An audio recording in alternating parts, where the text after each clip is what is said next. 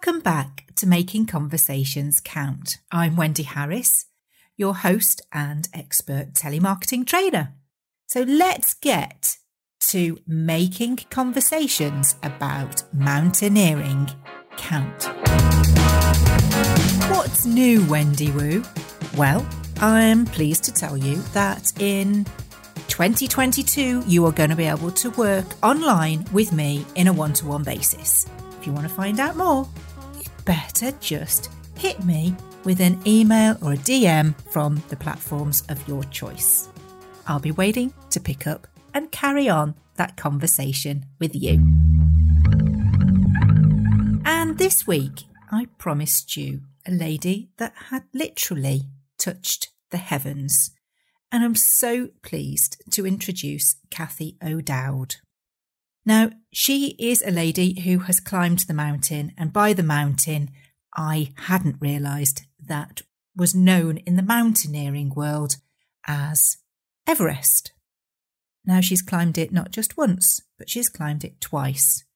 And I saw her do a motivational speaker set online, and she did an amazing job of explaining the parallels between climbing a mountain and running a business. So sit back and enjoy how being part of a team and having to trust each other in a team can be the difference to your success.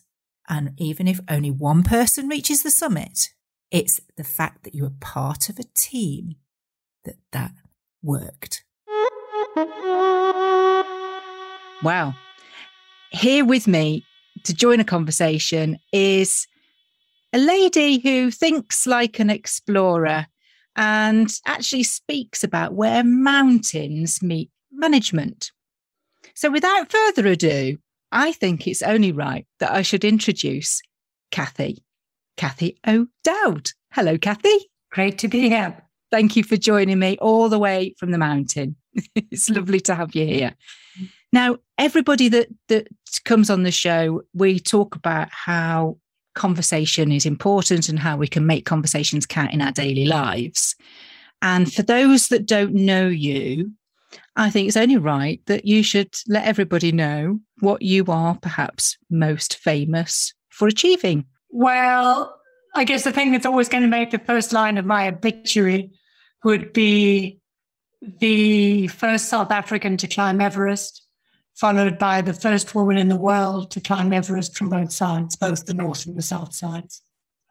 And that's to get to the summit as well, right, isn't it, Cathy? Because that bit's important, is it? You can't claim to have climbed the mountain if you didn't get to the summit. Ah, right, so, okay. So you're not a climber. Okay. Education. No. You actually do need to get to the top to claim you've done it. It's not just, we've gotten so far and had a rest and decided to turn around and go back. Yeah. Into the top. Wow. What is the view like? Well, you're so high you can see the curve of the earth, which is pretty cool. Although most people don't realize you can see the curve of the earth out of your airplane window if you actually are in the right place at the right time. But nevertheless, that feeling of still being standing with both your feet on the ground and yet being the highest person in the world, looking hundreds of miles out across India and Nepal, and that sense of height and space. Also the fact that you're so high, you actually can't see any sign of human development. The planet just looks incredibly pristine and wild when you're that high up. Wouldn't that be a lovely thought, to see a pristine earth? But that's a completely different topic, right, Cathy? Yes. Yes. It's something that's always fascinated me. It's kind of one of those action movies that you sit in the arm of your chair and Hollywood can take you on an adventure without you having to get cold or run out of food or have to make any scary decisions that could result in loss of limb or life. What got you into climbing in the first place? Well, the short answer, summer camps as a teenager, doing up in the mountains, doing basic adventure sports. I liked hiking and camping. I liked rock climbing. And then once I got to university, I got my first chance to really get involved. And I took up rock climbing, which I loved and still love. And that started a lifelong journey through the mountains. And although rock climbing has sort of been a foundation through all of that, I then explored all sorts of different things, just being curious. And that brought me to, high altitude mountaineering and to ski mountaineering and to canyoneering and to all sorts of different ways of engaging deeply in sort of technical risk management environments in the wilderness.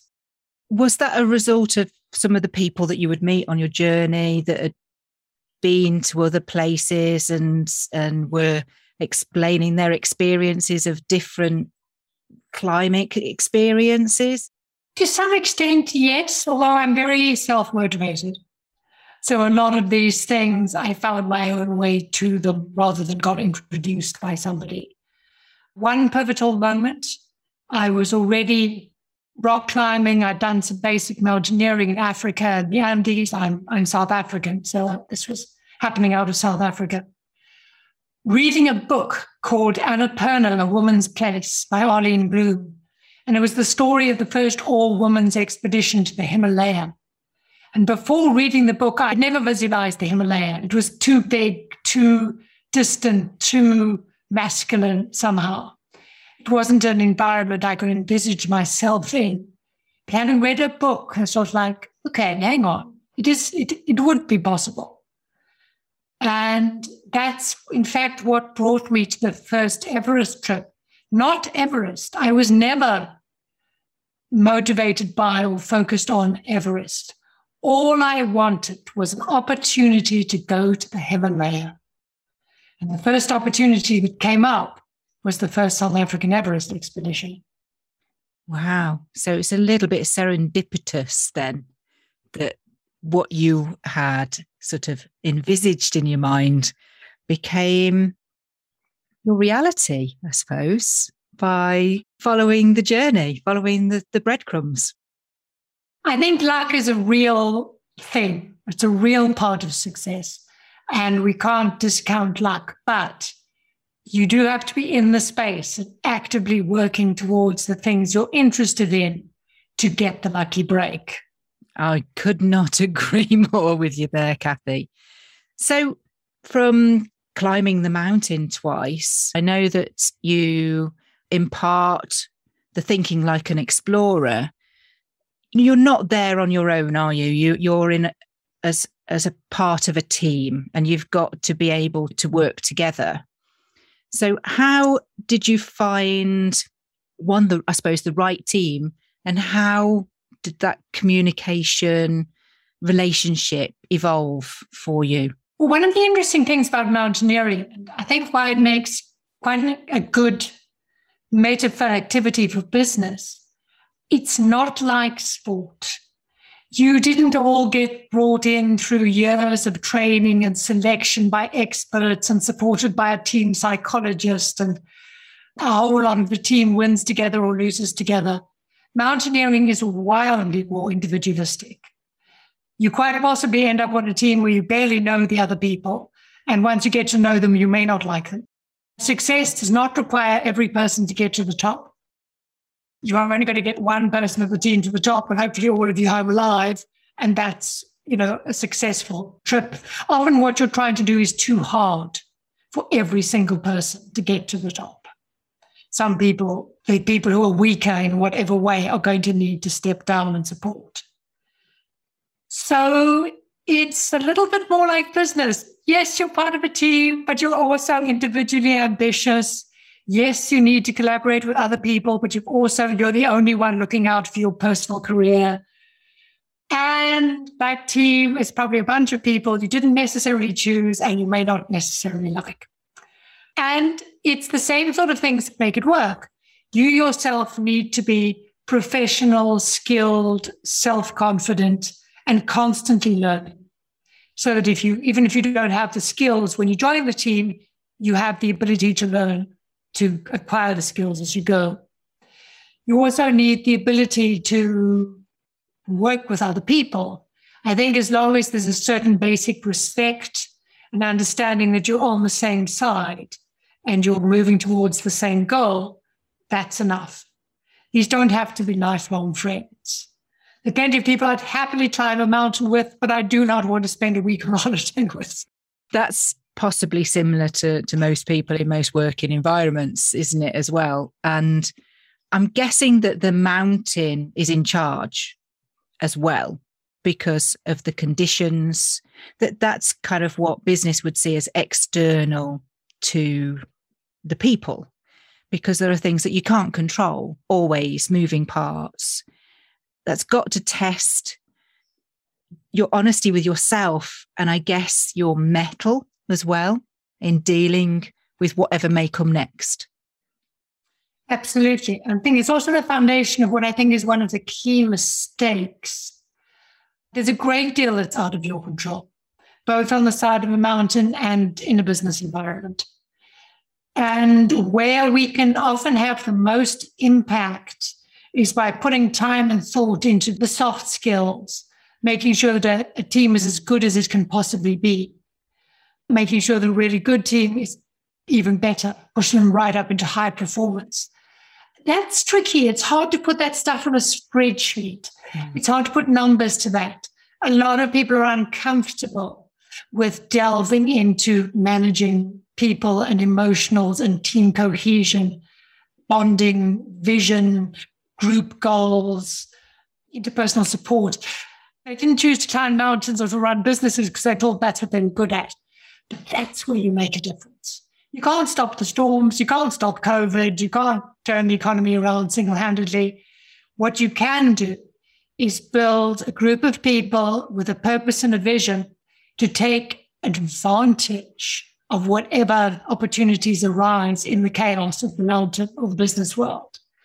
A group of people who've got the agility, the resilience, the perception to bounce back from setbacks and see and exploit opportunities.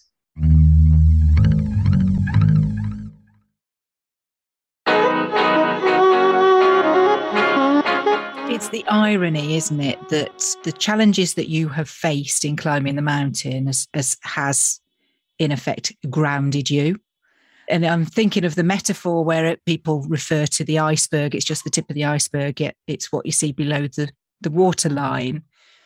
It's really set you up, I guess, for what you also do when you're not climbing, in helping teams in business and those communication skills.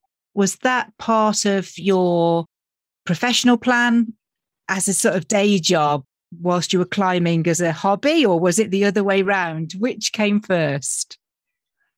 The climbing came first. I actually trained as a journalist and then stayed on in academia in media studies, mostly to dodge getting a real job. And I was trying to climb all the mountains I could get to. And in fact, when we first discussed this podcast, two key conversations came to mind, and this was one of them. I came back from my first Everest expedition. So I'm now the first South African to climb Everest. But equally, the expedition was terrible. The team was awful. The infighting was just so painful. 3 members walked out before we got to base camp. Things got quite a lot better after that. But the initial negativity and power play was just astonishing from a group of what should have been professionals with a shared goal.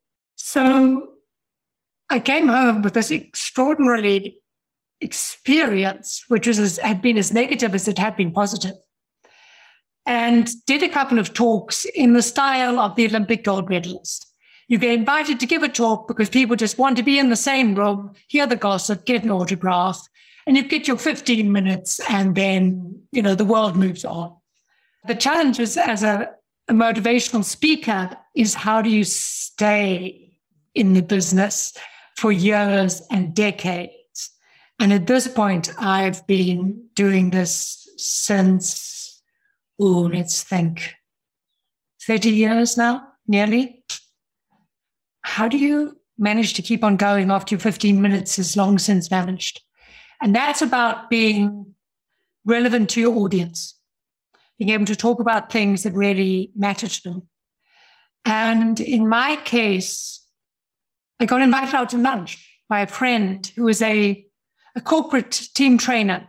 He took corporate teams out for these day-long outdoor exercises, doing trust falls and, team building challenges and that kind of thing. And he knew the men who'd walked out on the team. He was fascinated as to what had gone wrong.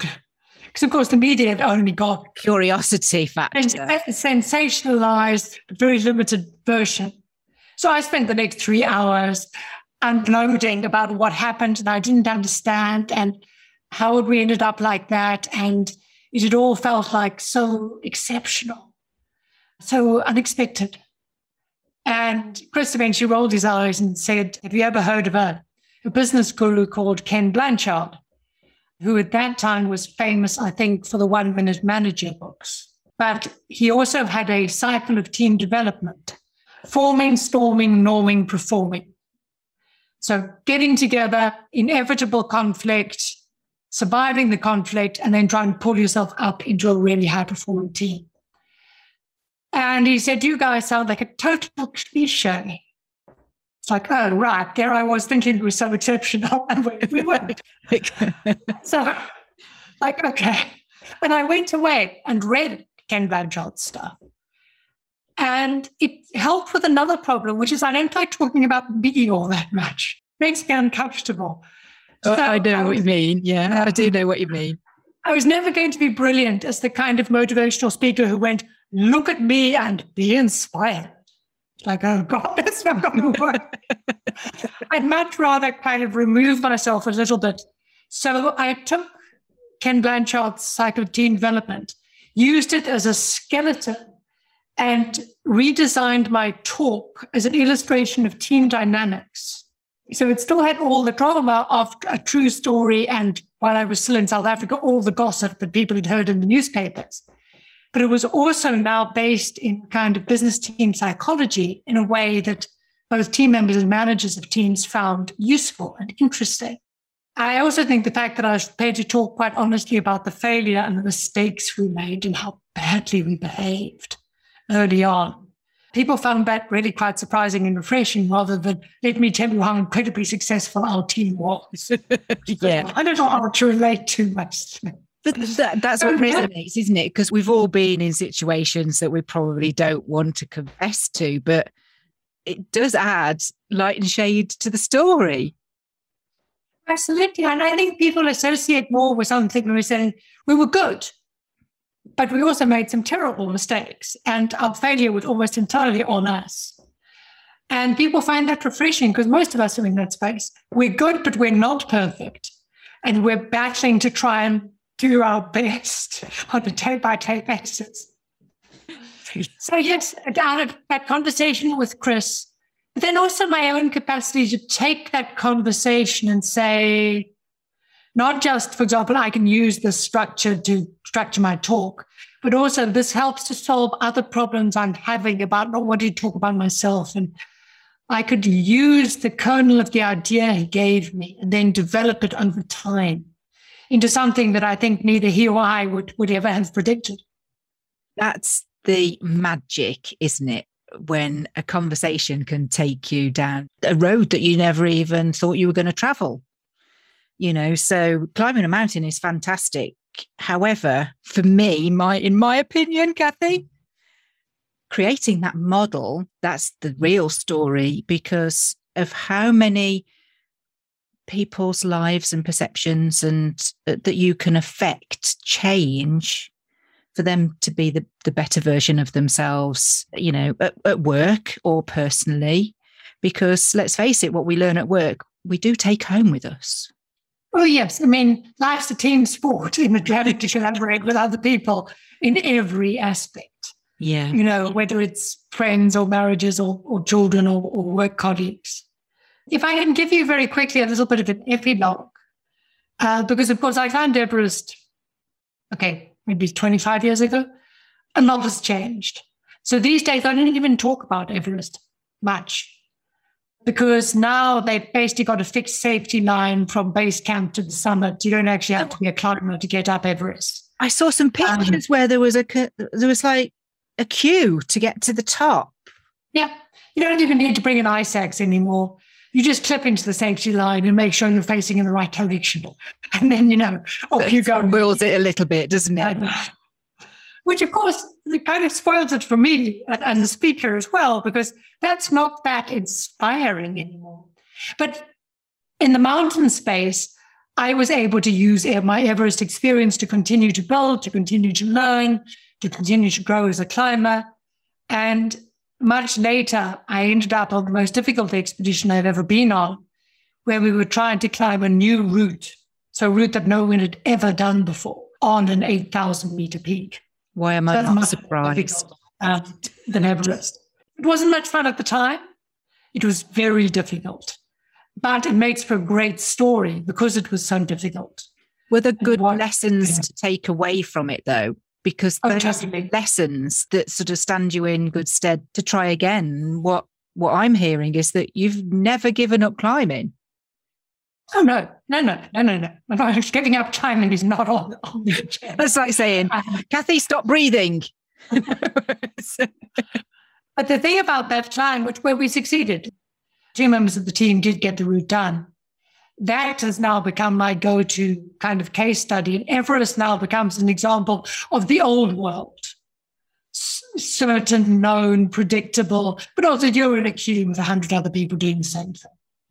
Yeah. And you've got to move on from early success. You've got to reinvent yourself. You've got to step out into the unknown, the unpredictable, the unexpected. And you may be doing that by choice because you're trying to be an innovator, or you may be doing that because the world forced that upon you and stuff happened that you didn't predict. Your 5-year plan is now in tatters and you are having to react to an incredibly changed environment. So I'm getting clients from both sides interested, and this is where the idea of thinking like an explorer comes from, interested in this idea. How do you operate in an environment where you don't know what to expect? No one else has ever done it before. You don't know exactly what's going to go wrong. All you've got is your team and your skills and your creativity to try and make this work. And belief that it will work. Believe that you can deal with it. Because the thing about climbing, winners never quit, is a terrible maxim. You should absolutely quit in all sorts of situations. If the mountain is too dangerous, get out, get home. You could die. Yeah. In business, if you've already lost $1 billion, don't lose another $1 billion. Call it quits. It's called pivoting. Give it to charity. It's called Wendy Harris. Knowing when to call it quits and stop and move on to something else. That's one of life's great skills. Yeah, you're right. You are right there, Kathy. So what's next? Well, I'm not sure there are going to be any more big Himalayan expeditions. I think we'll leave that to the younger generation at this point because the first ascents are now incredibly technically difficult. On a personal level, I've always been interested in continuing to learn and sort of taking my skills and pivoting them. So in the last couple of years, I've been doing a lot of technical canyoning. So you're still in the big mountains, but now you disappear into the deep river gorges and then you go down the river. And we're talking really narrow with ropes. And once you start going down, you can't get out. You've got to keep going down. So there's real risk involved and a lot of technical skill around water and rope work. But it's still what I like. Very small teams, risk management, and exploring in these wild places. So that's where I've gone in the mountain space in the last couple of years. That's in mountaineering on skis, which is good fun. It's a lot more fun to ski back down the mountain than to have to walk back down the mountain. Do you ever record your climbs? If you've got a camera on your helmet to be able to sort of share for teaching or for just curiosity of what's down there? Not really, because honestly, it's two separate projects. Making a decent film of an adventure is really difficult. Okay. It requires much more time and much more equipment and more people, partly because everything has to be done about 3 times. And the cameras have to be set up in advance, and then you do the thing, and then you go back to retrieve the cameras. And I'm more interested in the purity of the actual experience. I don't want to be at a remove with the camera at the same time. I try and take photographs as I go, but that's about it. And let's face it, if they want to see it, they're going to have to just learn to climb and do it themselves. I'm not sure I'm ready to compete with the professional Red Bull camera crews. I don't know. I was thinking more Blair Witch Project, but... Thank you very much.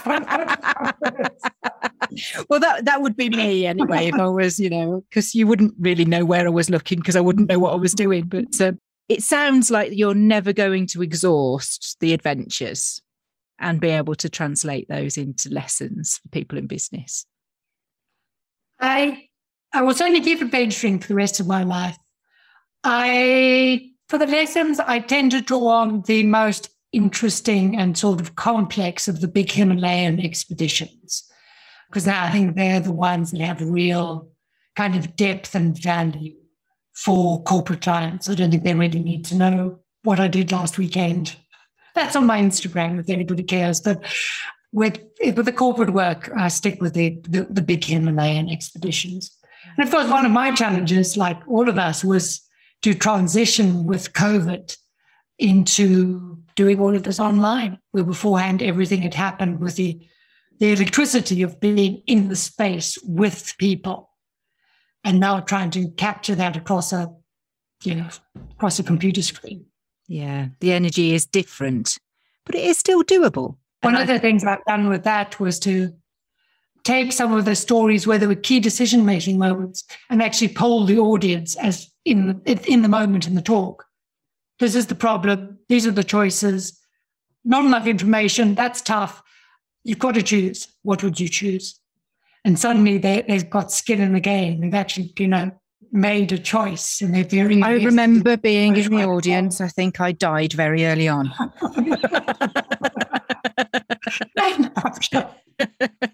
No, but it was a great way to get everybody invested in the story, because from what felt like an obvious choice that was wrong, but once you'd explained why the choice was this, I think most people were just sat there going, oh yeah, of course.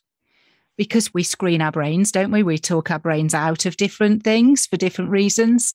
So I think it's great to have that kind of challenge as well. It was really often we didn't always make the right choices. It reflects the reality. A lot of project management is actually just making a choice and then managing the consequences while trying to keep on moving towards whatever your ultimate goal is. Well, Kathy, I really, really appreciate you coming and sharing with us, the experiences that have taken you on this lifelong journey. Long may you stay safe and keep adventuring. If anybody wants to reach out to you, where's the best place for them to do that after listening? So my website, which is kathyo'dowd.com, you'll find a contact page there, and that's mostly information about my talks and just a little bit of blogging. And then Instagram, which is at Kathy O'Dowd, you'll find sort of day-to-day pictures of all the adventures in the mountains. Fantastic. We'll put all the details in the show notes. Once again, thank you so much for your time, Kathy. It's been fantastic to speak to you. It's been a great pleasure. I'm sure many of you will agree now after listening to Kathy talking about the tactics of her mountaineering and achieving what she has across the Himalayas and some of those remote parts of the world that I couldn't even see myself in. There are decisions that you need to make because there are extremities that are going to affect you that are out of your control. So do pick up the conversation with Kathy. If you've got a team and it feels like you're climbing a mountain, she's definitely the lady for you. If you need some other, more more sort of base camp help with your team on a telephone training point of view, do hit me up too. Next week, I'm going to be dead honest with our guest. She won the 2021 Best Interview Podcast, and she's so incredibly insightful about the journey of podcasting that we couldn't help but get dead honest talking about it. You'll want to tune in to hear more insights about that with Georgie Vesti next time. We can't make that judgment ahead of time. We just can put it out there and hope that it finds an audience. And I think that's one of the reasons why I love podcasting.